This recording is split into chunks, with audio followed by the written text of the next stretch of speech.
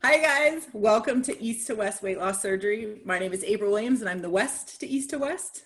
And I'm Jason Smith and I am the East to East to West. We are here to support the bariatric community with humor, humility, and honesty. And today's topic, wow, is going to be huge. It's probably going to be one of many episodes that we dive into, but it's so important. Jason and I were just discussing it. We go through so many changes even before we've had bariatric surgery, and then especially after our bariatric surgery. And we oftentimes get to a place where we realize that how we used to live our life is not going to serve us moving forward. So if we really want to recover, if we really want to find lasting success after bariatric surgery, we really kind of have to change almost every aspect of our life. And the biggest place where this change has to happen is with our identities. So today's episode, the following episode, and I would imagine quite a few more episodes in the future are really going to focus on our identity. And this is just so important because who we were before surgery is not who we are after surgery. That old life, that old person was how we lived a different life. And now that we have had surgery, we are living life as a thinner person. That old person doesn't know how to live life as a thin person. So we really kind of have to come up with a new playbook. We have to come up with a new way of doing our lives. And, research has shown that if we start at our identity, if we start at our core and we make our changes from our core outwards, it's going to be long lasting.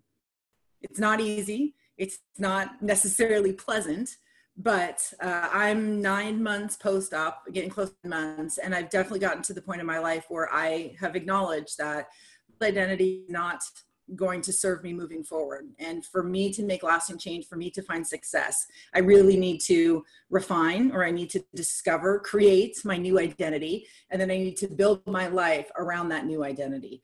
So really this episode and next week's episode is really just going to focus on identity, what it is, why it's important, how our old identities differ from our new identities.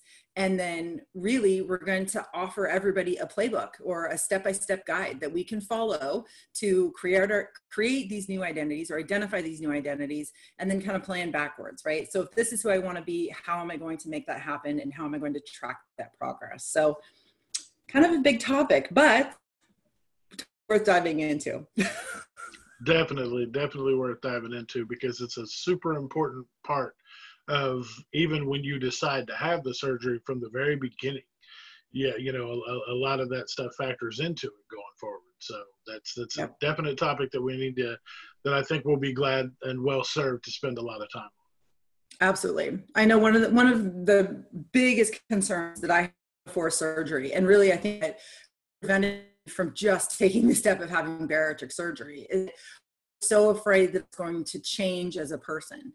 And before surgery, I was really happy with, who I was at my very core. I was happy with my friend group, with my social circle. I had great relationships with my family. I liked what I did, professionally. And I was just so terrified that I was going to become this different person. And now that I'm 9 months post-op, I can definitively say that my core, who I am as a person, has absolutely not changed. And that's fantastic.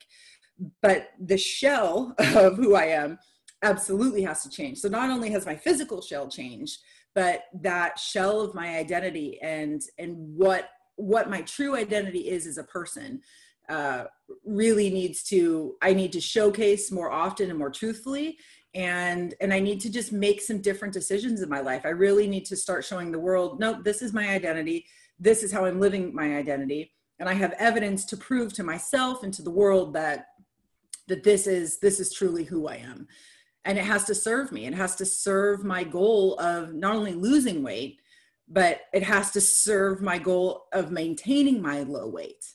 Right? I mean, yesterday in our virtual session with Wendy and in the previous episode, she shared those stats, right? In the first 2 years after bariatric surgery, you have a 50% chance of relapsing 2 years out.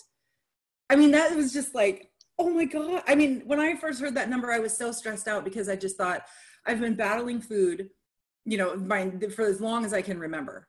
And now you're telling me that I've gone through this major surgery. I've done all of these changes, And I still have to bust my ass for 2 consecutive years to only have a 50% chance of not relapsing. Right. What? And then, right. And then the other number where she was like, well, really after 5 years, you have a 15% chance of relapsing. So I was like, okay, hold up. You're telling me that I have to work my ass off for 5 years for this to work? I just thought I would have the surgery and boom, like everything was going to be magically fixed. Yeah. Oh. Well, unfortunately, a lot of people feel that way, and they don't realize that we have a lot of things in common aside from just having the surgery. One of those things being we've all tried different weight loss techniques, we've all tried diets, and one thing happens. We lose weight, and then we find it again. And, because we're detectives like that. If we lose it, we're going to make sure we find it. We're going to put it right back where it goes so that we're safe and sound. And the post-surgery is no different. I mean, it's the same thing. We'll lose it all, but if we're not careful, we're going to go looking for it again. We are, yes. And I am personally, for me, I'm convinced that the reason that I found my weight before, right? So I lost 60, almost maybe 70 pounds following a doctor prescribed medical weight loss program. I got to my low weight and it was not easy. It was a drastic lifestyle change. It was a drastic, diet change. And I got to my low weight and I was miserable. I wasn't happy with the progress that I'd made, even though I'd lost 70 pounds. I was totally disenchanted with the foods that I was eating. And I got to this point and I just realized, A, I don't want to live the rest of my life eating like this. And B, I don't know how the frick I'm supposed to live like this. I don't know how I'm going to maintain this weight. Because if maintaining this weight means that I'm going to have to eat this way and think this way and act this way, I don't want to, and I don't have the energy or the capacity to figure it out. So I'm done. I'm out. And all that weight came back and then some, right? And then it just starts the shame cycle all over again. And, and that other number that Wendy shared with us, 80% of our brain's capacity is dedicated to thinking in the here and now. So that only means that I got 20% of my free space to battle that food issue. 80-20, that is not a great ratio. That does not equate for success. 80-20 only works in ground beef. Right. What I, and similar to your thought process, I had done Herbalife really hard for like 8 months. And in 4 of those 8 months, I lost 80 pounds. And I was thinking about it and I was like, well, when I think back on it now, I was ridiculous for ever falling off the wagon because I was thinking like, oh, I can't drink these shakes just all the time. That sucks. That's not what I want to do. And I've lost all this weight. So one burger's not going to hurt or one this isn't going to hurt.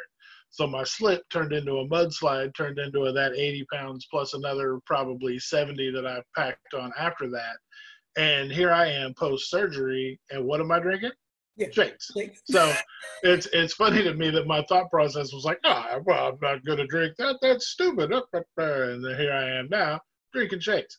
But, it works, and I've almost caught my previous weight loss, so I'm working on it. But, it's one of those things that the mindset, your mind has such a strong hold on your success, even post-surgery. And that's one of the big topics we're going to, we'll tackle today and over the next few episodes, just specifically for, to get ready for that mental battle or whatever step in the battle you may be in. You may be, midway through it, but knowing that you can always reset is the biggest thing that people need to realize, because yes, you may slip, you may stumble, you may backslide, whatever you choose to call it to make yourself feel better, you got to know that you can always reset.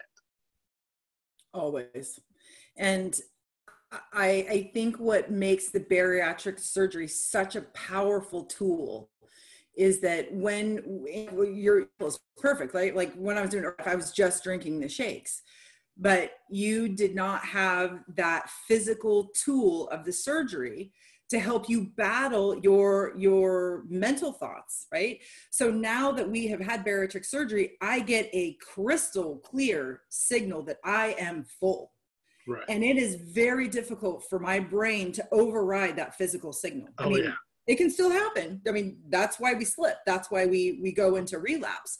But just to know that, okay, I'm battling this now with a straight up battalion of combat soldiers, right? I have a whole army now that has been, deposited in myself, and I can use that muscle to help to, I can use that muscle, okay, bring it up to my 20%, and I can face these mental struggles head on. And as I've talked about, I think every time I have an opportunity, I tell people my biggest change after surgery was that all of a sudden 90% of my brain capacity was freed up to go to battle or to think about things that I wanted to think about or do things that I wanted to do, because all of a sudden 90% of my day is now not dedicated to food. Right. I have so much more space to think about and work on and problem solve and, go through those steps of behavioral change that I just feel like I have so many tools all of a sudden that I didn't have before. And it's because of that surgery. The surgery broke that connection for, solid 3 months, just straight up broke that connection between food. I didn't crave it. I didn't want it. I had zero interest in it. It was the least thing on my mind. So that breaking connection, plus this extra brain space, plus this tool, plus these types of conversations and learning from my therapist, learning all of these tools, the mental tools that I could add to my toolbox, game changer, absolute game changer. But I'm quickly realizing, or I have realized, and I am working on redefining my identity and living my life, structuring my life so that everything aligns to that identity. So if something pops up in my life, if a craving comes, if a stressor hits, if a opportunity arises, it's easy now for me to go, okay, wait a minute, does that align with this piece of my identity that I'm working on? And if the answer is no, then I just say no to that thing. So it just gives a very clear-cut way for me to, again, another tool that I can use to battle all of these mental struggles that are going to come your way. Because as like you said, the surgery is only physical. The surgery does absolutely nothing for your brain. And while the surgery forces that pause or that break, between your brain and your body for a while, it kind of gives you that reprieve. That's when you have to start doing this work. Because if you're not working on it before surgery, like you did, Jason, or if you're not working on it as soon as, the week 2, basically after your recovery, all of a sudden, all of these mental demons are going to come back in one day, and you are unprepared for that. And if you are not armed to the teeth with all of your tools, you're going to relapse. That's why that number is so high. That's why 50% of people relapse after bariatric surgery. Right. Well, and a lot of things like what you had touched on for me, and this is one of the things I bring up every time I get a chance to, is the fact that the first 2 weeks after surgery are the absolute easiest when it comes to food-wise. What you're going to intake into your body is the first 2 weeks are a breeze. Because you don't want anything, so you got to take what you can get and put it in there and get your nutrients however you can. But once the training wheels come off and it's just you and figure out how to feed yourself, just don't eat A, B, and C, but the rest of it, figure out how that works for your diet. And you're like, well, that sounds awesome and terrifying all at the same time. Because you know the things that you're not supposed to eat, no carbs, no any of that stuff that's going to expand your stomach. Those are the easy no's. But there's a ton of other things that are out there that you think are healthy or that you think are going to be okay because they may have a high, everybody's worried about protein counts, and I'm the worst one about it. My wife will tell you to this day, I annoy the hell out of her because I'm always like, protein. And she's like, yeah, look at the rest of the list. And I'm like, oh, well, okay. So it's got a lot of sodium and it's got a lot of sugar and it's not this and it's bad for that. But the protein though, and she's like, yeah, let's not worry about that. I'm like, but that's what I have to worry about. And I'm only, I'm not even a month and a half out yet. And so for me, it's funny that that's my biggest concern. It's just, you're so able to just kind of get tunnel vision and really just only worry about, what it is. if you're not careful, you can lead yourself down a path inadvertently that is not gonna help your cause at all. Correct. Yep. And for me, I would absolutely agree with you. The first 2 or 3 weeks after surgery, food wise, was an absolute breeze. But then when I also realized that now I'm supposed to start reintroducing food, my old habits, my old identity really kicked in. And it was like, Yeah. oh, cool. Well, you can have this again, or you can eat that again. And it's like, oh, wait a minute. I did this surgery so I would not weigh Right. what I weighed before. Exactly. And I ate those things when I was fat. So if I eat those things again, I'm going to be fat again. So, just very quickly, I started to realize that my old self was not going to jive with my new self. And I had to make that acknowledgement, and I had to dig in and commit to doing this work.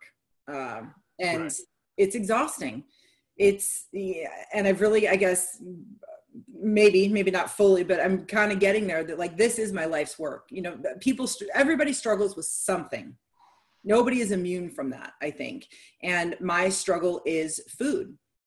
And I just have to acknowledge it. And I just have to know that every day I'm going to be going to battle.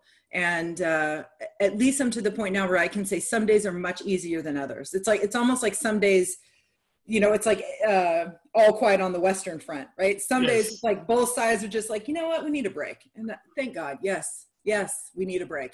I And agree. some days, right? Some days that other side is like, oh, hell no, I'm going to, storm the fort. And then, it's just every day is different, but at least having the tools to attack it, or, to fend off those attacks, has absolutely been helpful. So, right. And I know one of the biggest things for me as far as identity goes pre-surgery is I didn't meal prep at all. I was not a meal prepper. I was a spur of the moment. If I feel like I want steak right now, I'm going to go get steak, and I want the biggest one you got with the mashed potatoes and all the sides. Double mashed potatoes, because I don't want any of the green stuff touching my plate. That's gross. Let's not do that. Because let's face it, I'm from Oklahoma originally, even though I live in Jacksonville now. So Oklahoma. There's nothing green in Oklahoma. Steak, potatoes, broccoli looks like the stuff I go hunting in. Like, we don't play that. None of that. No green stuff. So all the whites, all the starches. So for that being such an integral part of my resurgence into, post-surgical life, that was one of the biggest parts of my identity that I knew I had to implement, because that for me in my situation has cut out a lot of the battle, a lot of the internal struggle with my old self and my old habits. Because yes, I could grab the paper and order whatever to be delivered, but I've got 5 Ziploc containers full of this stuff that I spent all day meal prepping, and I'm just going to eat that. Yeah. Because that's right now. Because if you're like me, like anybody else, now that I've had surgery, I run until my stomach's like, hey, you probably need to eat something. And I'm like, yeah. oh, that's right. So meal prepping and having that on hand and being ready is a tremendous help, because I'm hungry now. I'm not hungry, let me take 10 minutes to figure out what I want to order, place the order, and then wait another 45 minutes for it to get here hungry. I'm hungry like I need to eat right now. Mm-hmm. And so having those containers on hand, I grab one, put it in, throw it in the sink to wash, and then go.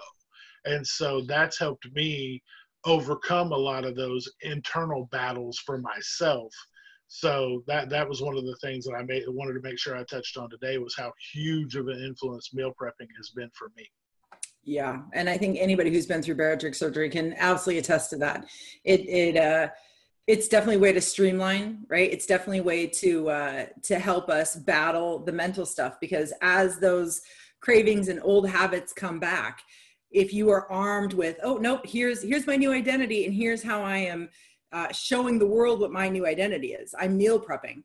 All of a sudden, those two things meet, and they kind of have this like battle royale. And 99% of the time, your new identity is going to win, because you're prepared, you're armed. I already know this old shit is coming back, but guess what? I am well prepared. I know that this is coming. I have thought about this. I have planned for this. You are not going to win today. And what a fantastic feeling. But as you know, the work to get there was, monumental. It was Yes, a huge task. definitely. Yeah. So for anybody watching or listening today, oh, and I guess I should have said that at the beginning. So the awesome thing about our podcast is that we also record a video. So you can actually see Jason and I having this conversation. So if you go to YouTube and you search east to west _ weight loss surgery, you're going to find our channel and you can actually view this and listen to it at the same time. So just a little heads up there for that. So before we dive any deeper, we're gonna actually, I guess, define what identity is. So if you're listening, if you're watching, I'm going to challenge you to think about your current identity, no matter where you are in the process. So if you're pre-op, think about what your true identity is now, and really kind of start thinking about, am I showing the world my true identity, or do I have a pseudo identity? Like what I'm going to talk about. I had a public identity and then I had a private identity, and I worked very hard to show one side of my identity while keeping another identity hidden. So, really think about, okay, what is my identity and how is it serving me now, or how is it not serving me now about my goals? And then really just as we kind of move through this conversation, I really challenge you to see yourself in our stories and in our examples. And I really challenge you to think truthfully about where you're at now in your current situation, and think about, just how you might shift that in the future. So identity basically it's our beliefs, our values, our core feelings, our skills, our attitudes, our inward, our outward appearance. Identity is kind of everything that makes us. James Clear in Atomic Habits defines identity as our repeated beingness. So these are the things that we repeatedly do over and over and over again, or the things that we repeatedly show people over and over and over again. Identity is formed kind of all throughout our lives, and it can change based on our experiences. But the real, I think, goal for identity is that we truly our identity should be our truest form of self. And a lot of times that's very daunting sometimes, because we're scared that if we show people who we truly are, if we live our true identity, we might be rejected, or people might not agree with us, or they might not like us. And that can be really difficult. So I think a lot of times many people keep big chunks of their identity hidden, which is something that I did. And while that can serve us for a time, I think in my case, I got to the point where I faked it until I made it. And then all of a sudden I made it, and I made it at a much younger age than what I thought I would.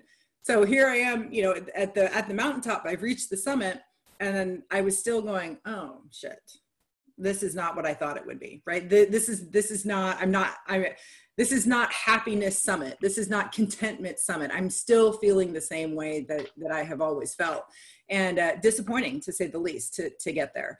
But for me, that was my jumping off point, right? So, okay, I faked it until I made it. I've made it. That clearly wasn't the answer. So the only thing that I had not tried was living my true identity, really being truthful with people about my thoughts and my actions and why I did the things that I did. And then of course, having weight loss surgery. So, keeping our true identity safe and secure is sometimes not always the best way to go. So now that we've kind of defined identity and kind of talked about the reasons that we feel that you really need to have a different identity. And in a nutshell, that just basically is your old identity will not serve you in your new life. Your old way of doing life was how you did life as a fat person. And after surgery, guess what? You're not a fat person anymore. You're a healthier person. You're a thinner person. So you don't know how to live at a thin, healthy weight. You have to create that life brand new. You have to throw out your old playbook, and you really kind of do have to replace it with a new one. So creating or redefining or really, refining our identity, and then making sure that our actions align to that identity is, a key to success after weight loss surgery. So, research and all this information really points to, if we start changing our habits at our identity level. So if we say, okay, this is who I want to be at my core, this is who I am.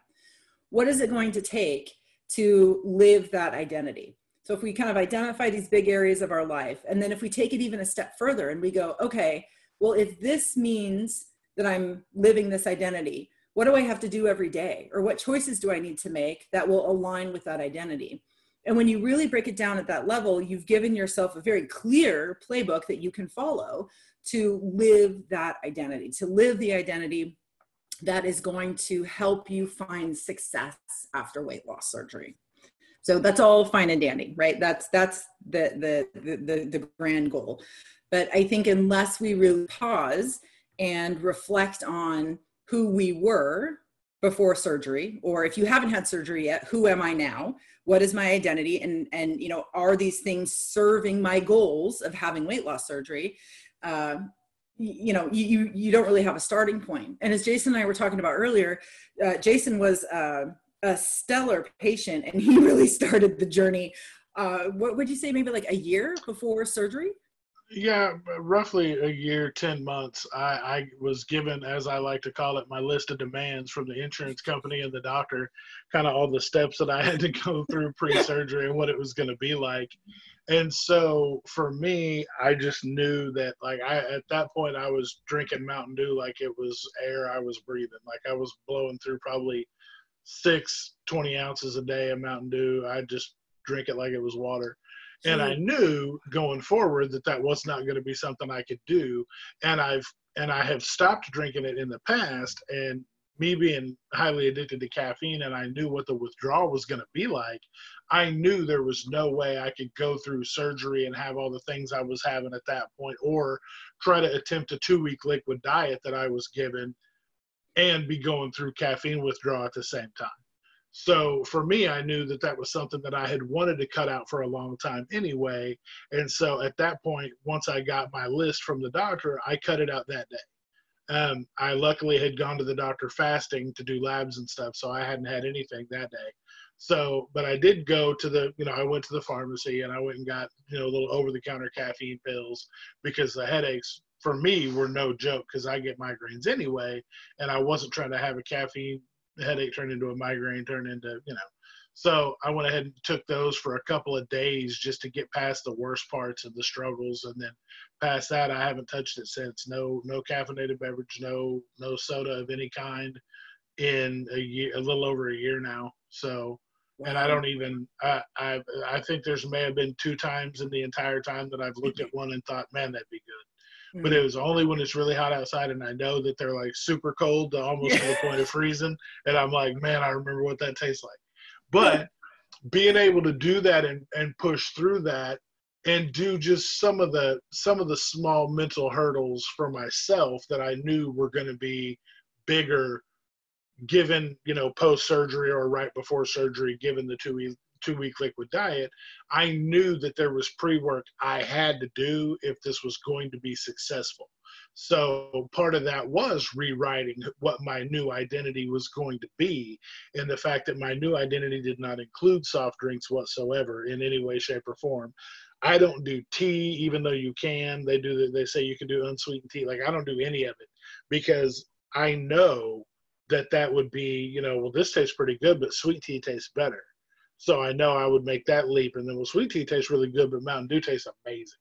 And so for me, I knew that I couldn't do any of that. I had to write that out, because to me, sweet tea is the liquid of the Antichrist, and nobody should ever ingest that. That's awful. So if you're an unsweet tea person, you know, that's awesome for you. But for myself, I grew up in the South. It's just not okay in any way, shape, or form. So, and I gotta tell you, this is why I love talking to you, because man, you come up here to Washington, you order an iced tea, right? You order iced tea at a restaurant, and it is not sweetened in any way. And if you ask for sweetener, I mean, very few people ask for crazy. Oh yeah, they're just like, oh, sweetener for your iced tea? I mean, like, we have like artisanal iced tea. Like, I've got mango tropical peach, you know, from Tahiti iced tea. So no, yes. I don't want your sweetener. Oh God, the first time I had sweet tea when I was in the South, oh God, I was visiting a friend in Florida, and I went to a restaurant and I ordered iced tea, and here comes sweet tea. And I took a big sip, and I was at this, like, you know, a nice restaurant. I took a sip and I like spit it back in the glass, and my friend, who's also named Jason, he just looked at me, he's like, what's wrong? And I was like, what is this? It's disgusting. And he was like, it's sweet tea. And I was like, oh God, it's diabetes in a cup. You expect God. Wilford Brimley to come around the corner and be like, diabetes. Because that's how, Oh yeah.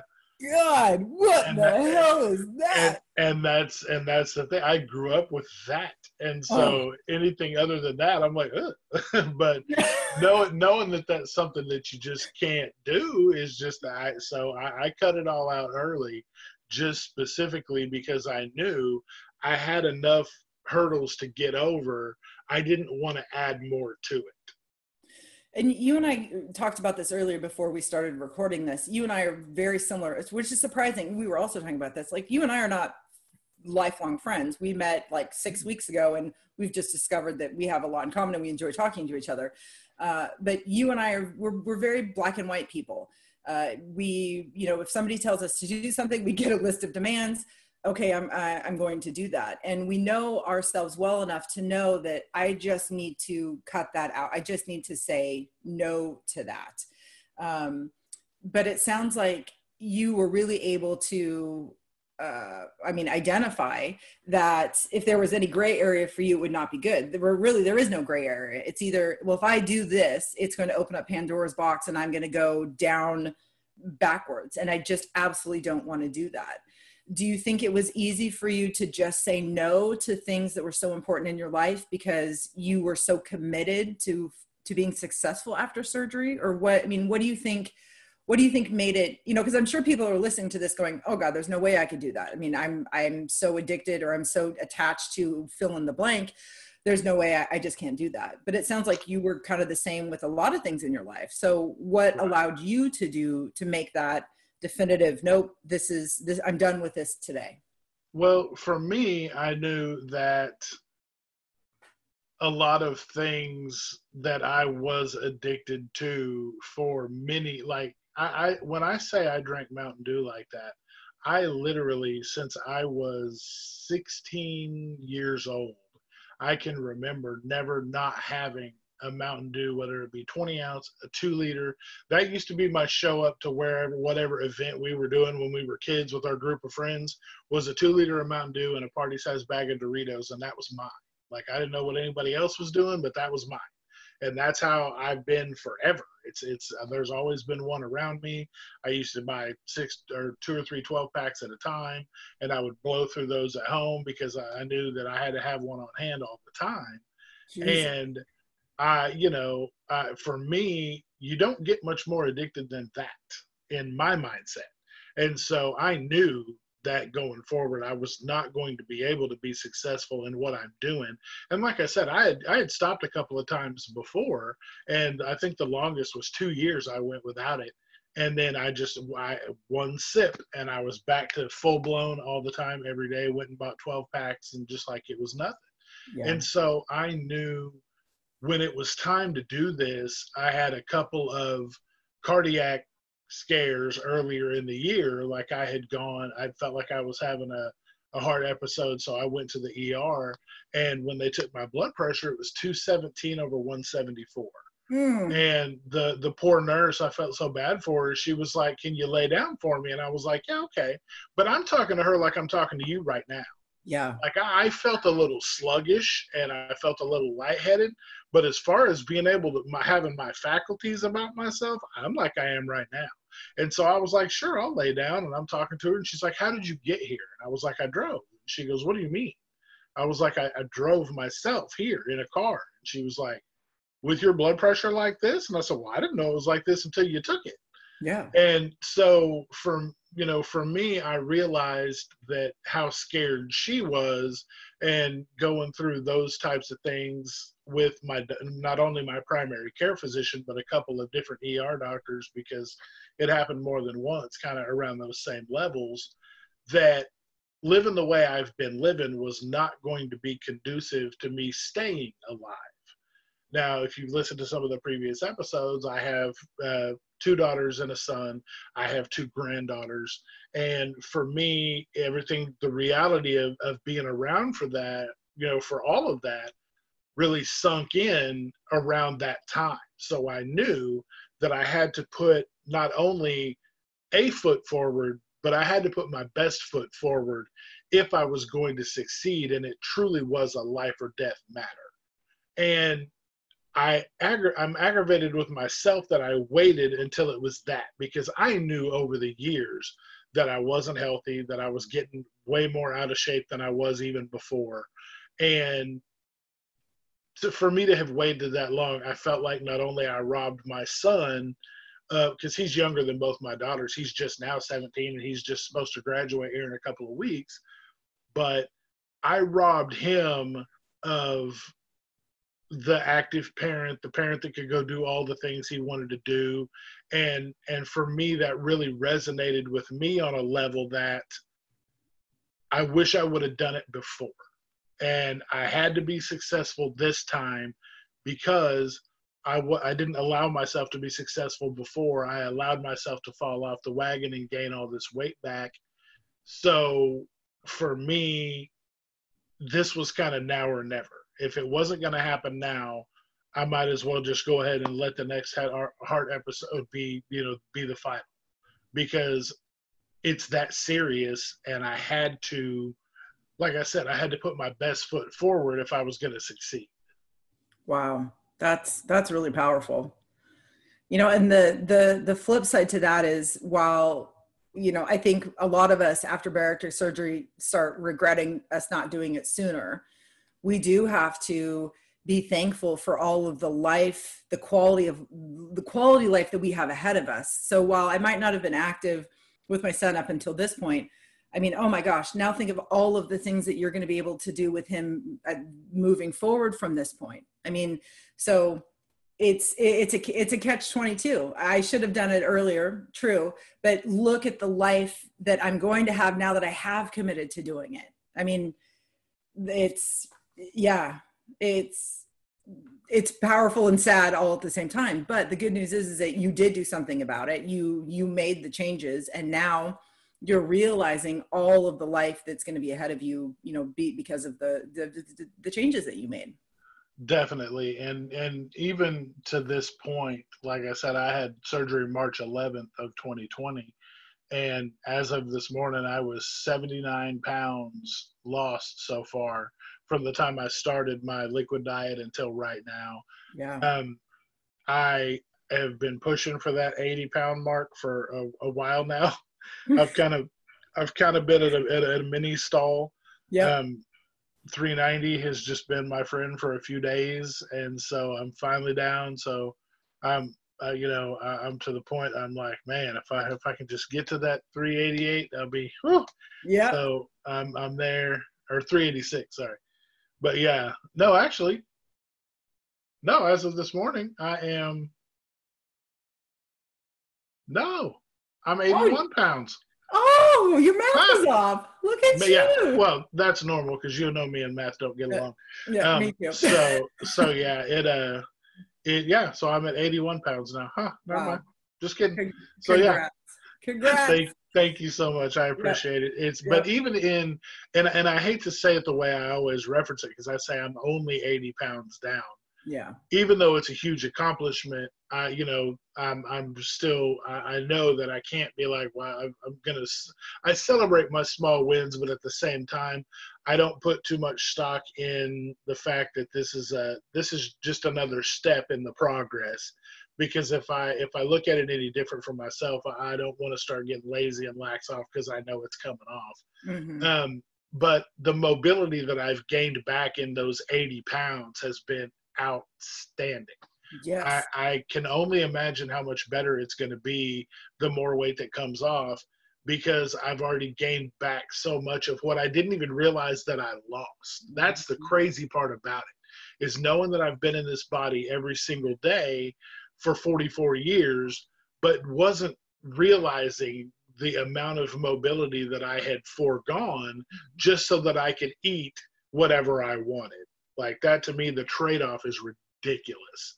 So now that I'm on the other side of that, or working to get on the other side of that, I should say, it's been tremendous for me to realize that yesterday, I used to get winded walking to my car to go to work in the morning, but yesterday I mowed my entire yard and continued to help with yard work. And not only was I able to do all of that, I also woke up this morning not sore, and I used to be sore just from walking around every day because carrying 468 pounds, even though I'm 6'4", I've got a large frame to begin with.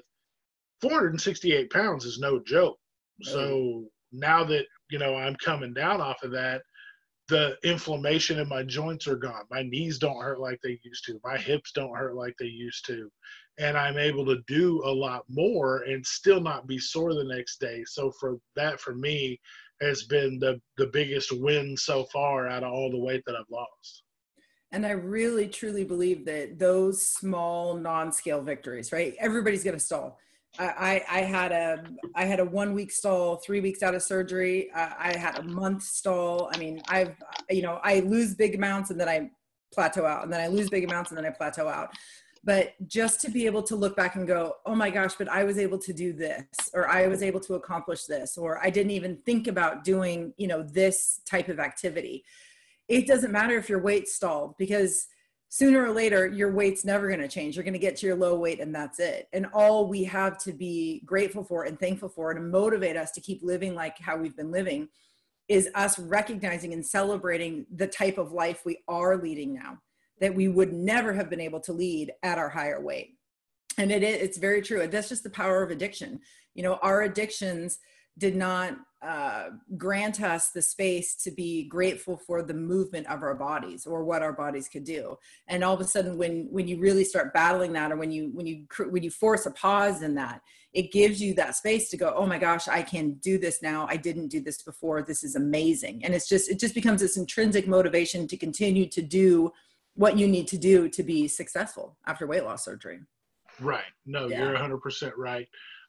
It's motivation, and the more you lose, the more motivated you get, the more you see it. And the biggest thing I would probably say for those of you who are either just starting out in your journey or are pre-op, whichever, or if you've just had surgery, measurements are a very valuable tool, because for me, I took pictures, but I didn't take measurements. Oh. And so while I can look at the pictures and see subtle changes, or there's times I'll take the pictures and not see any change, had I had measured, I would know for a fact that I'm losing inches. And I know I'm losing inches because I can wear shirts that I haven't worn in 2 years. So yeah. I know it's moving in some way, shape, or form.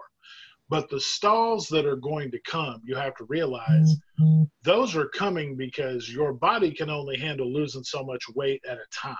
Then you have to, I like to call stalls resets, because it's a little more positive than a stall. Because a stall, you're just going to sit there, and the scale is going to be what it is for a couple of days or a week, or, some people, I've talked to people that have stalled for 3 months at a time. Yeah. But you are totally right. Your body needs a chance. Everything needs a chance to realign to this new low weight.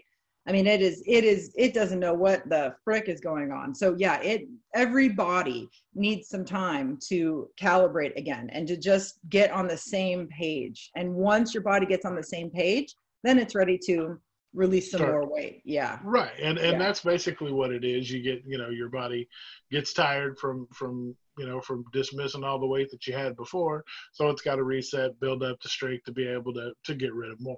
Yeah. And so looking at that in a positive way will also help you to keep from relapsing, or to, help you from having some of those mental struggles that people have when they're not losing, or they don't feel like they're walking enough, or, all these things come together as a perfect storm for you to be able to, have the kind of progress you're looking for after this surgery. Yep, absolutely. Okay. So I'm curious to know, Jason, what, Can you think back to your identity before surgery, right? How would you define your identity before surgery, and how did that hinder your ability to lose weight without the surgery? Basically before surgery, I was just the big funny guy, always like I joke that now that I'm losing weight, I'm going to lose a lot of material, because I was the first one to poke fun at myself because of my size to get it out of the way. I was always the one that tried to eat the biggest, most audacious, most whatever it was, like, that was just my thing. Like I always was it, you know, I, it Your was funny identity was because over the top. it was. Everything was big. Everything was. It was the. If it had to be the biggest, the fastest, the this, the that, whatever it was, the meal had to make everybody look crazy because it's I could have a 12-ounce steak, but if there was a 22-ounce available, I'm going to try that. If you had a burger that had 3 or 4 or 5 patties on it, I wanted to try that. Just because that was the thing. I could have a double, but if I could have a triple or a quadruple, why not do that? I remember when my girls were young, we were at a volleyball tournament in another city, and they had a 1-pound burger, and they had, I mean, the buns were the size of hubcaps, and I remember I was like, I want it, and my wife's like, you're not going to eat all that, and I was like, the hell I'm not. You can't tell me I'm not going to eat it. I know how hungry I am, rah rah rah, because I'm a big toddler at the end of the day, and I pitch fits like I'm 4. And you can't tell me nothing. And she was 100% right. I didn't finish it. I looked like an idiot. I ate a little bit over half of it, and I was completely miserable. And what was funny is I had to sit the rest of the day while they played a little bit more volleyball. And my wife laughed at me, and she was like, that's what you get for being an ass and trying to act like you could eat 1 pound of meat with 2 giant-ass buns. And, to me, that it's always been that. It's always been – the biggest drink, the biggest whatever, you could find and all this. And, it was funny that you said the facade that you think that people know you as and your internal self that nobody really knows that you kind of keep hidden. And it was funny that you mentioned that because that resonated with me on the fact that people knew that about me when I would go out to eat. But if I was home, it would, I would kind of be reserved on that kind of stuff. But the thing that a lot of people still to this day don't know is I'm also the same person that would go to McDonald's when nobody knew and get 4 triple cheeseburgers, a large fry, and a drink and sit in my car and eat it where nobody could see me.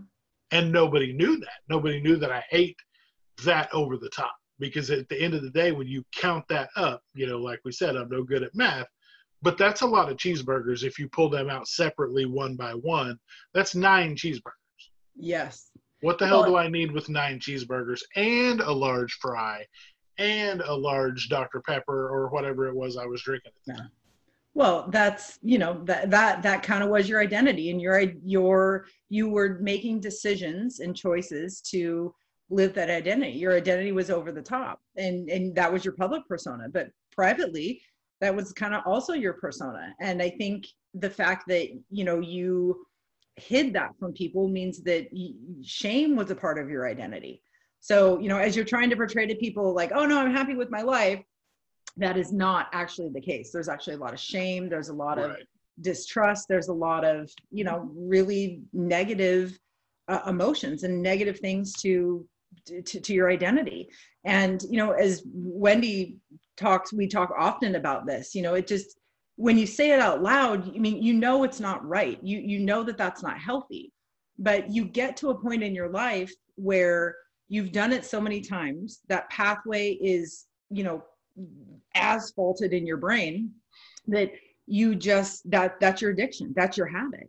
So at first it might've started as a way to comfort or as a way to deal with emotions, but then it quickly morphs into, this is just what I do. This is my identity. I overeat. I eat to excess. I hide things. I'm shameful. I'm deceitful. And nobody likes to admit that. So you just kind of continue the cycle because you're ashamed. And when you feel ashamed, you are depressed and you want to feel better. And the only way that you know how to do that is to eat. And then you just stay in this perpetual cycle. And that was for me, that was the only time, we talk about addiction and being addicted to stuff. And that was literally the only time that I truly felt like an addict, because I could mirror in my head exactly what somebody going to get heroin or cocaine or any drug of choice, because, you sneak out to your car, you drive off, the whole time you're going there, you're like, I shouldn't do this. I'm not going to feel good when this is done. I'm going to feel miserable. This is going to suck, but I still drive there. still go through the drive-through, still pay, knowing what's about to happen, and I still do it. I intake all the calories, I eat everything, and I'm not only miserable when I'm done because of the way I feel, but I am 100% ashamed. I'm guilty. I talk crazy to myself because it was stupid that I did it, and I know that. And so I knew going forward, I had to not only get rid of that portion of myself, but I almost had to do it. I almost had to reverse the thinking on it and go from I'm going to excess this, I'm going to excess that, to minimalizing what I intake. So I hold strong to the quarter cup. That quarter cup for me is hilarious because I'm a giant human anyway. And here I am with this little tiny Dixie cup full of food. And they're like, what the hell is that? And I'm like, that's my dinner. And they're like, what do you mean? And I'm like, this is what I can eat. Yeah. And, I sit there and it takes me a while to eat it all. But to me, I find as much humor in that as I did being the excess guy that had to have all this extra stuff. So having the eyes on me in the other way is just as satisfying to me as having the eyes on me for being the outlandish and having the biggest plate with all the food on. So really, it sounds like you really did swap your identity, right? Your old identity was over the top excess, and your new identity is reserved minimalism, really. Yeah. And it sounds like you're perfectly happy with that switch. So what was the driving force behind that? Because I mean, it's interesting. The thing I really want to make sure that everybody knows is that you and I both had massive weight issues, and we got to our weight issues differently. I never drove anywhere to sneak food. That wasn't my issue. I consumed too much too often. So I think it's important to know that it doesn't matter how we got to our weight issue. We had a weight issue, and no matter how we got there, shame is almost always involved with that. So don't feel like, well, I don't do that, so I don't have a weight problem. No, you do. You do something, and you do have a weight problem. That's why you're listening. That's why you're thinking about bariatric surgery. That's why you did bariatric surgery. So it's not the point, and it doesn't matter how. That matters is that we're here and we've made a decision. So what do you think? How did you make that switch? How did you just go from that old identity that clearly was serving your weight issue, but was not serving you being healthy, to this new identity that is serving your weight loss and your healthy life? I knew, and it's funny that you mentioned that, because, we've all been in denial at one point or another. Like you said, that's what led us to this point. Mm-hmm. Yours was, you had mentioned before that your friend had told you, about bariatric surgery. You'd let her know that that's not for people of your size. That's for big people. Well, mine came when my cardiologist had asked me if I'd ever thought about it. And I got really offended. Like I wasn't the biggest man on the floor at the time when he was talking to me. Like, well, what, me? No, that's not for me. No, I'm going to lose this naturally. Like we've all told ourselves 100 times. Mm-hmm. But, for me, I just knew going forward that I had to make an adjustment if it was going to work. And I knew that if I kept thinking about it, because my wife and I had a lot of talks about it. She's like, you can't continue to want the biggest thing on the menu, the biggest thing at the restaurant. Like there was times I would pick restaurants specifically based on the fact that they had some giant something. Yeah. And so for me, I knew going forward that if I was going to have any shot at this, much like with the Mountain Dew, I realized in baby steps that it wasn't going to kill me. Losing the Mountain Dew didn't kill me, but keeping the Mountain Dew would have. Same thing with the portion size.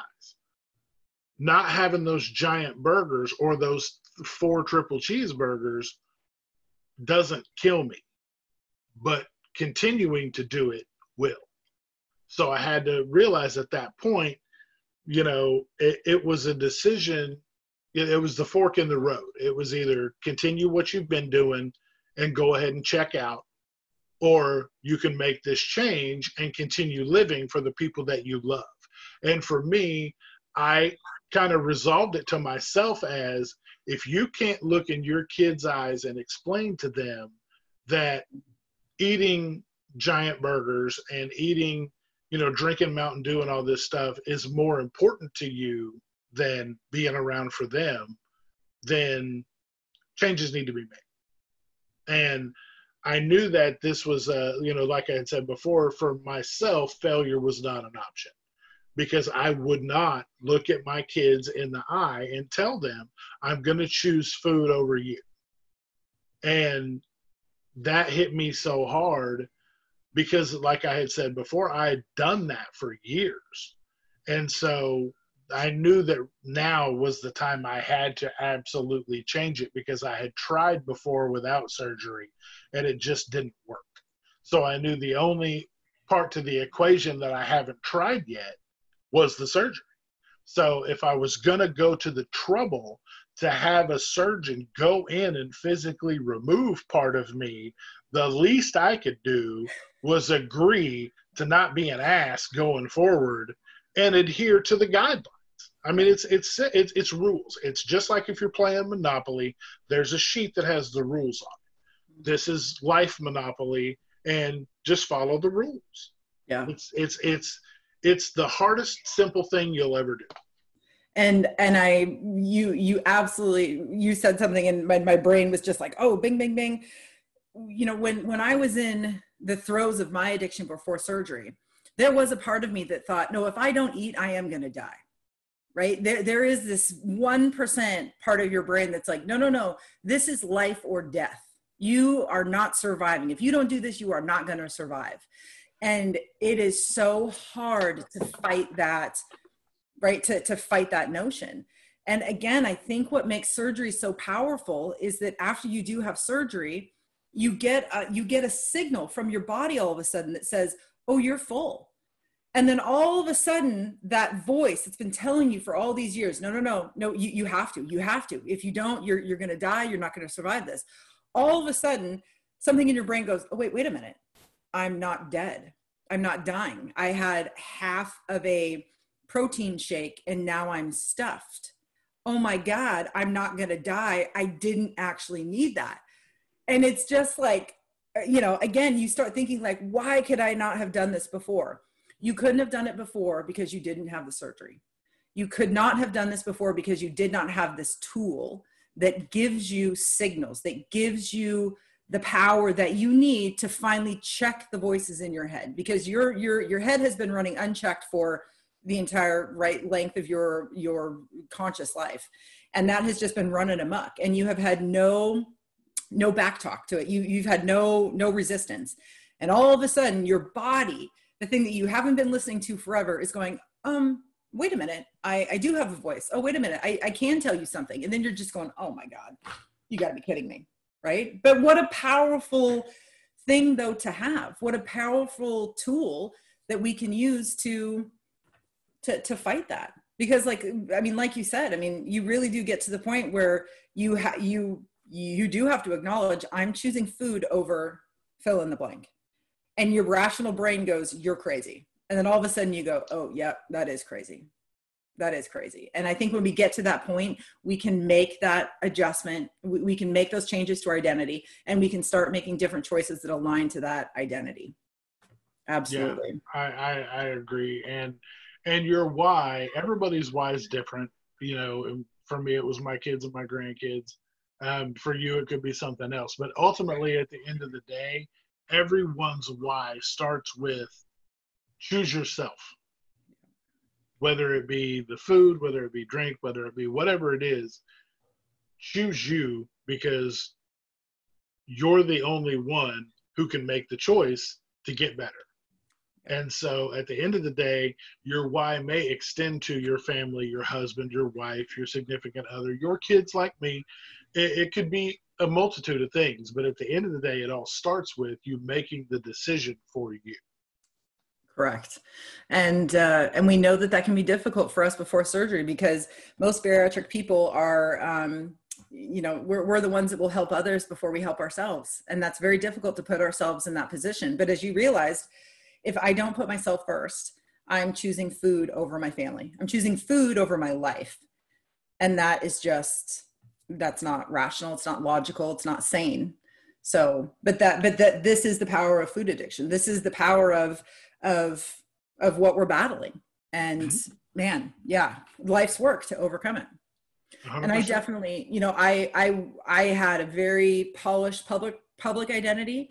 I had a very hidden private identity. And I worked for years and years and years to prove to the world that my public identity was my true identity. And I definitely was a master at that. And then I got to the point where I achieved everything I wanted to achieve, right? Showing people that, nope, you can do all of this and you can be this size and it doesn't matter what you look like and you can be successful. Cool, I got there. And I got there so fast, faster than I had ever anticipated. And then like what I said earlier, I mean, I literally, you know, was standing on the mountaintop going, this actually got me nowhere. This is not the reward that I thought was coming. And like you, right? After having the conversations with my friends, after having conversations with myself, it was like, well, the only thing I haven't tried yet is weight loss surgery.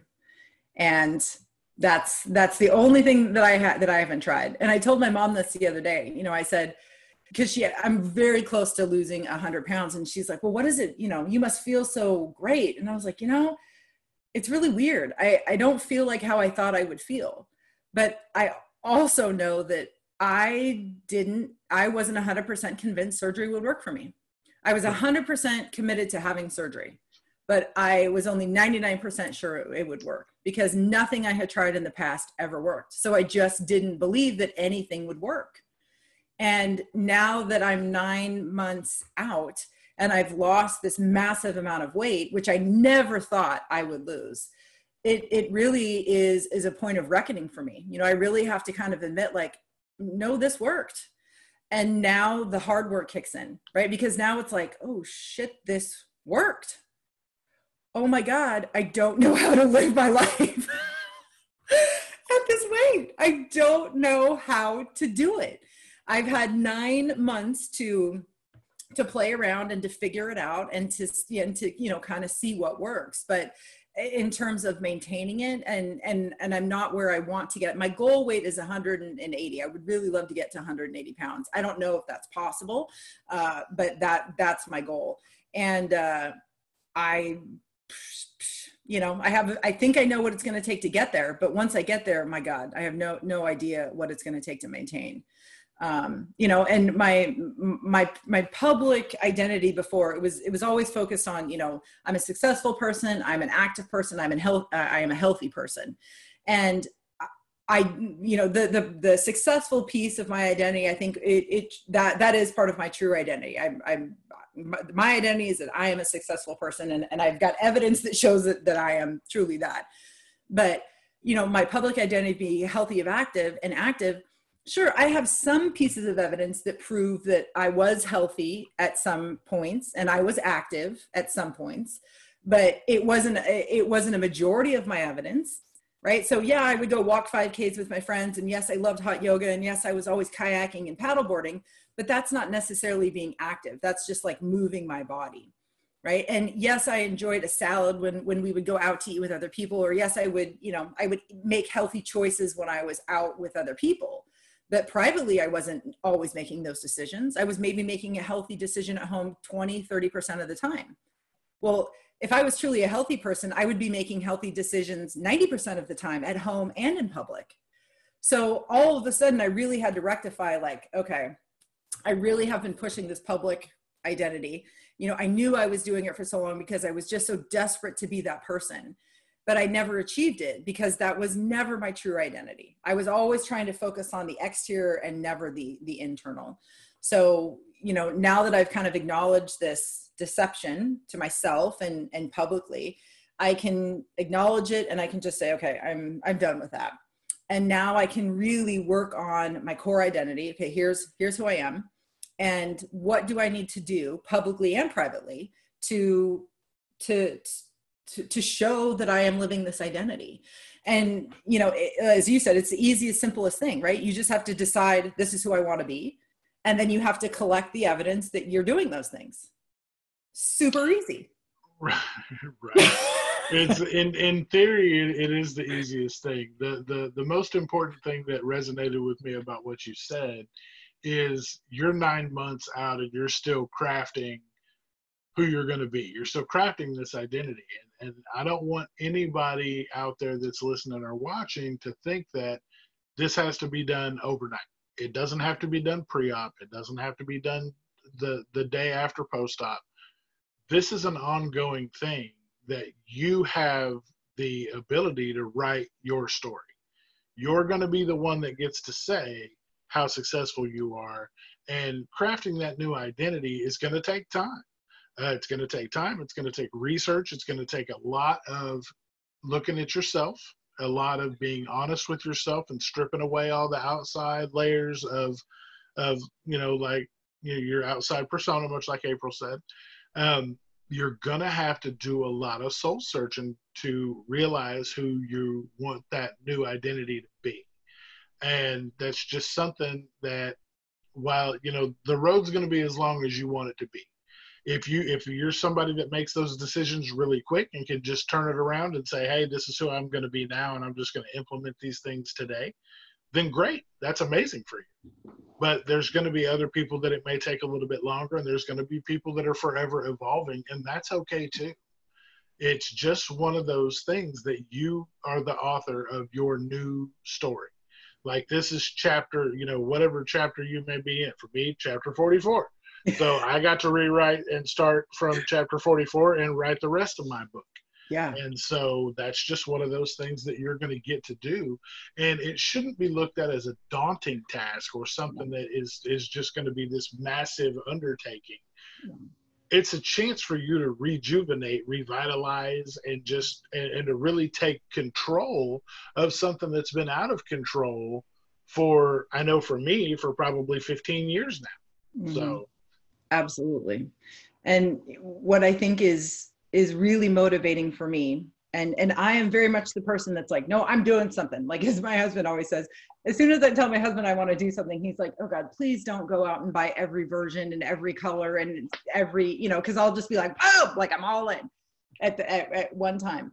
And that's not while there's lots of positive things about that, that way of operating, there's also a lot of downsides. And when I really sat down and started to think, okay, what is my identity? I quickly realized there are a lot of different facets to my identity. Right. And if I tried focusing on every single facet at the same time, I'm going to burn out and I'm not going to be successful. Right. So what's really helped me is Wendy gave me a window. She said, look, the changes that you make between months 9 and 18 post-surgery is your window of greatest opportunity for change, right? So around month 9, you're really recovered. Life is really back to normal.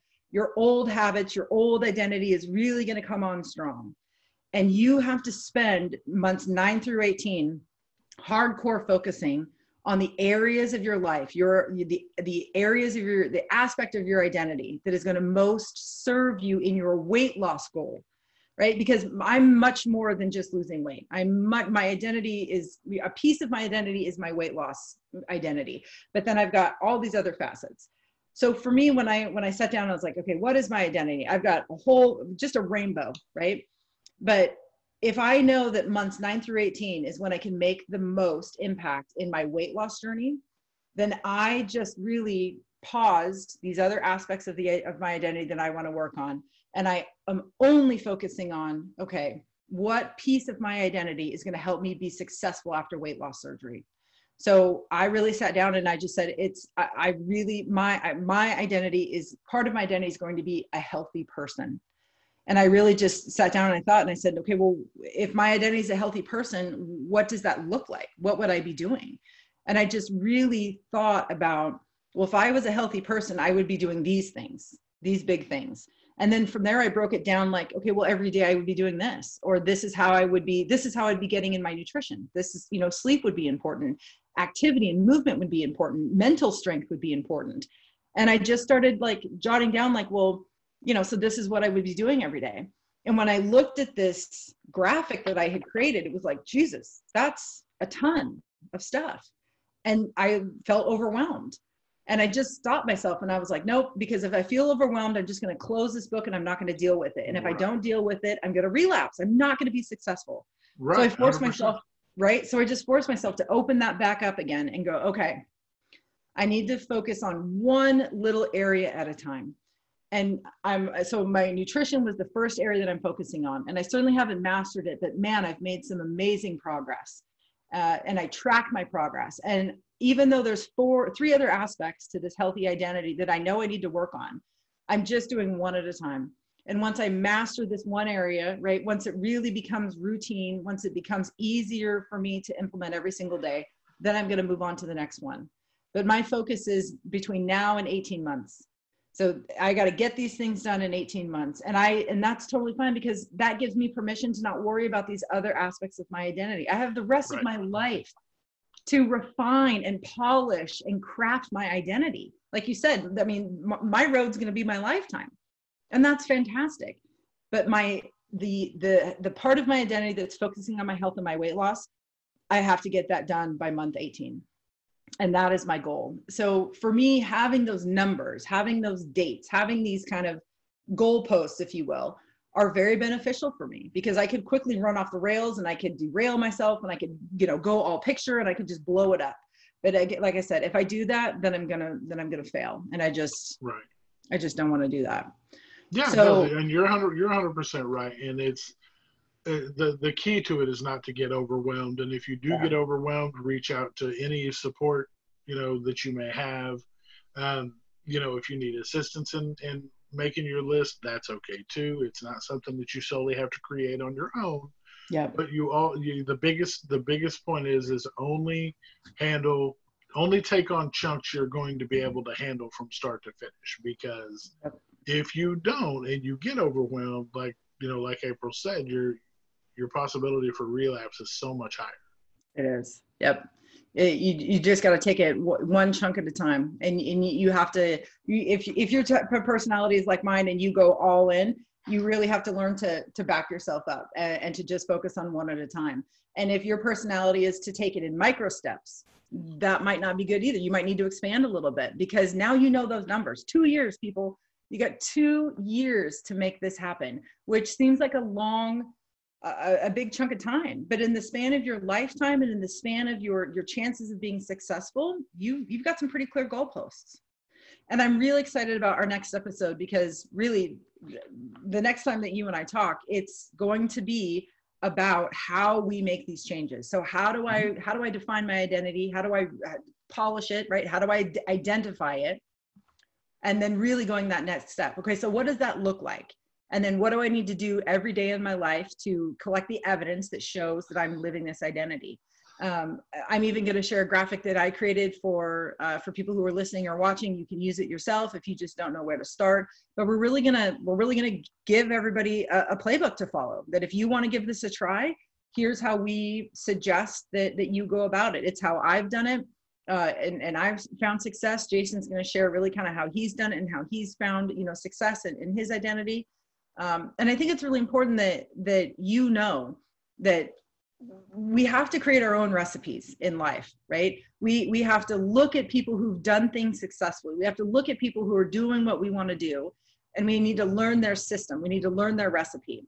And then we need to take pieces of people's recipe to make our own, because one way of doing things, right? One system might not be perfect for you. You really need to craft your own. So I think it's really important that you just put your feelers out there, see what other people have done, take the pieces that resonate with you and create your own recipe and try it. And if it works, then your recipe is golden, then you run with that. And if you try this recipe and something just didn't fit right and needs tweaking, then you find that piece that you need and you bring it into your recipe and you make it your own. The important thing is that you just keep trying until you come to that system, that routine, that model, that equation that works for you, and that's what you do. So really that's going to be what our next episode is just about. We're going to share with you some recipes for identifying your identity, and then for really refining it, and for learning to live your life in ways that align with that identity. So I'm excited about that, for sure. Yes, definitely. It's going to be a lot of good information, and hopefully we get it to in the hands of the people that truly need it. Yes, absolutely. All right, so we're trying to end our episodes with a surprise question. So Jason and I ask each other a surprise question that we don't know, because we want it to be a little bit candid. So we'll try to keep this brief, because we've taken up enough of your time, but hopefully it's been all good stuff. Hopefully it's been all valuable stuff. Okay, so what I want to know, Jason, is when you go out to a restaurant, do you ever experience some painful moments when it comes to food and what you have decided that you're not going to eat anymore? Painful, not so much. Nostalgic and wishing I could go back sometimes to some of the unhealthy ways a little bit. Yeah. I do catch myself checking the wrong side of the menu, so to speak, or the wrong area of the menu, and looking for the bigger things that I know there's no way I can do unless we're talking 3 or 4 days worth of eating. But yeah, that's probably the most I would say, is just still not knowing right off the bat that I can't be looking at 12 and 16 ounce, ribeyes and things like that, because, there's just no way.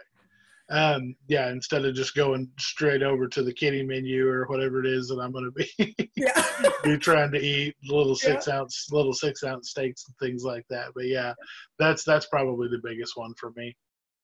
Awesome. That's a big change in a positive way. Yeah. Well done. For you, I want to know what was or what has been so far in your change. What's been the biggest obstacle to overcome? Oh, geez. Oh God, that's a really tough one. I think the biggest obstacle for me has really been getting over my use of food for my emotions. I don't display a lot of emotion. And even privately, I'm not a very touchy feely person. I'm just not, that's just not truly who I am. But there are times in life where I'm very emotional. I'm very upset, distraught, angry, sad, depressed, and my personality is usually very happy and jovial. And before surgery, when I was feeling those things, my go-to was food. It didn't really matter what, it was just eat food, eat large quantities. I'm just going to constantly feeling full, like almost uncomfortably full, was how I just kind of numbed out, everything else. So when I experience those emotions now, it's difficult for me to not turn to food. And I'm finding that it's very helpful if I just talk about them. But that has been a struggle. For so long, I've been such a private person. I've been so afraid to show, my true identity, my true emotions. I think there's even parts of me that my husband doesn't know. And we've been married almost 10 years, and I've known him for 13 or 14 years now. I mean, even my family, my sister, who I'm extremely close with, my parents, who I'm extremely close with, there's just things that I just don't, for some reason I want to keep protected, and I want to keep hidden. And, I used to cover that with food and not anymore. So I definitely don't struggle with it nearly as much as I did right after surgery, but there are still some days where I just am angry that I can't deal with my emotions by stuffing my face full of whatever it is I wanted to eat at the moment. So that would be the biggest struggle, but I'm overcoming it. I'm learning how to deal with it. I'm talking a lot more. I'm being honest, doing a lot of writing, doing a lot of venting, doing a lot of just like talking to myself, even just to get it out. That's been a really big help. So yeah. Well, man. so that's positive in more ways than one, I would say, because not only are you remapping how to deal with your emotions, but you're also becoming a more positive person even than before. You're not just positive on the outside, you're also learning how to become positive on the inside, and you're learning better coping mechanisms, even at, not to say learning even at your age sounds awful on the surface, but once you get to our, the later stages in life, you're not really looking at learning, the whole old dog new tricks thing. You're not really thinking that you're going to learn something that's of that magnitude, how to learn, coping skills and things like that. But that's also something else that's huge in your getting over the post-op situation is having those coping mechanisms, coping skills, things that are going to keep you from turning back into the same person or reaching for the same things that you did when you were having those same issues before. Oh, absolutely. I mean, part of my identity before weight loss surgery was, there is no chink in this armor. I am perfectly polished and there is nothing wrong with me, and good luck finding something. You're going to look and you're not going to find it, because I've worked damn hard to make sure that you're not going to see anything. So, to have to admit, that's not the case, and that's not healthy, has been hard, and then also, even, just for me to know that it's normal for me to be mad and sad and upset or even depressed sometimes. That's normal. It's not my consistent normal for me. My personality is just jovial and happy. That's just what it is. So it's been really powerful, because I finally feel like I can be sad and depressed and mad, and people have to be okay with that. And it's been a big adjustment for my husband. He's not used to seeing me in those states of emotions. And, for him, it makes him really nervous, because all of a sudden he's like, oh God, I need to fix this situation. Like, this isn't normal, and I don't like you like this.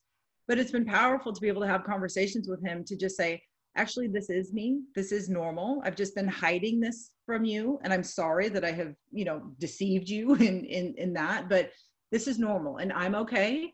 And you're okay. And here's what you can do to help me recover, or to help me work through my emotions. So it's really been a nice piece for our marriage. Even it's really kind of helped us grow and understand, how do I support this person that I've committed to, as their complete person, instead of just only supporting a part of them.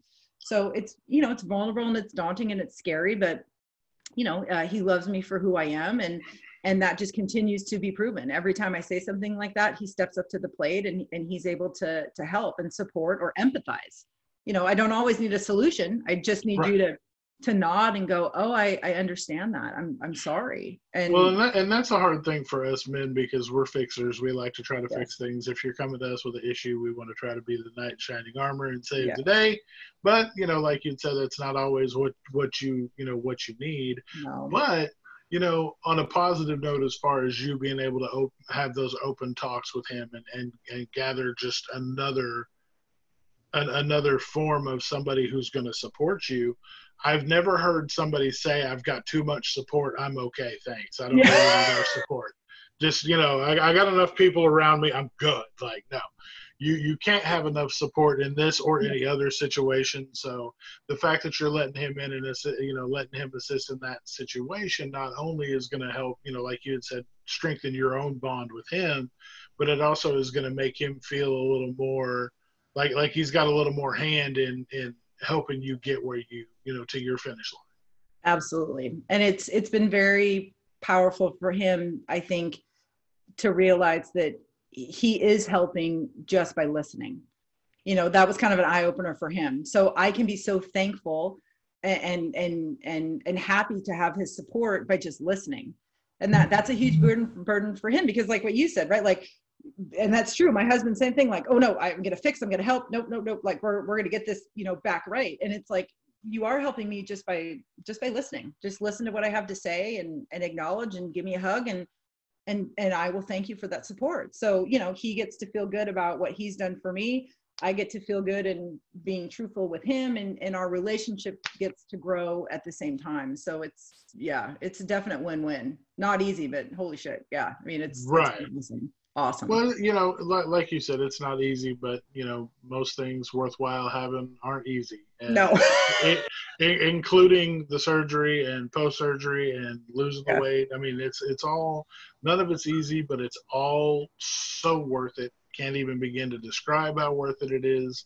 And we'll continue to talk about that in the coming episodes. So. Yep, absolutely.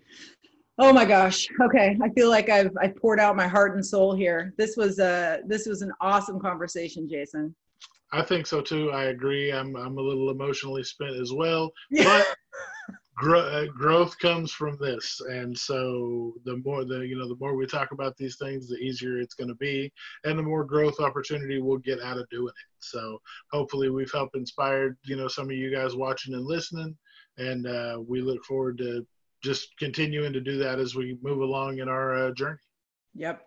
So Jason and I are super, super proud of what we've done so far. We very much appreciate all of your guys' support. We have our first 5-star review on Apple Podcasts. We're just like through the world excited. Yeah, through to the moon excited about that. So if you enjoyed this podcast, please do listen. Please do subscribe. If you would like to leave us a review, we very much would appreciate that. You can also subscribe and follow along on our YouTube channel. You can just find it by typing in East to West _ weight loss surgery. You can follow us on Instagram. So we are at East to West _ weight loss surgery on Instagram. You can follow me personally. My page is Actively April. You can follow Jason. He's at The Smithsonian. And I think we're even linked on East to West. But please also do know that our goal is to provide content that is valuable and meaningful to you. So if there's something that you want us to explore, if there's questions that you have, if you would even like to join us on the podcast to talk about something, we would love to include you. So please just reach out to us in any of those locations, offer us your feedback, let us know how can we improve this experience for you, or how we can add more value to your bariatric journey, no matter where you are. So even if you're just thinking you might want to have bariatric surgery, we want to make sure that this is valuable to you. So we welcome that feedback. Definitely. If you know somebody that's about to have it, if you support somebody that's about to have it, we welcome you as well. I would like to challenge all of you to invite, 3 or 4 people, some friends of yours that may enjoy the content, either on the Instagram page, the YouTube page, or through the podcast to listen. Because we're doing our best to spread the word to the community. We know there's a lot of you guys out there, and we just want to let you know that there's a place for everyone to come together, to support, to help uplift others in the same situation, to get questions answered, and absolutely no sales, no soliciting, no any of that, no paid promotions. We don't do any of those. All we're trying to do is help spread the word to the community that we've become to endear so much, because we're all in this together. And like I said, you're never going to find somebody to say they've got too much support. Ain't that the truth? Awesome. All right, Jason. Well, thank you so much. This was awesome. Thank you to all of you who are listening and watching. We very much appreciate your support.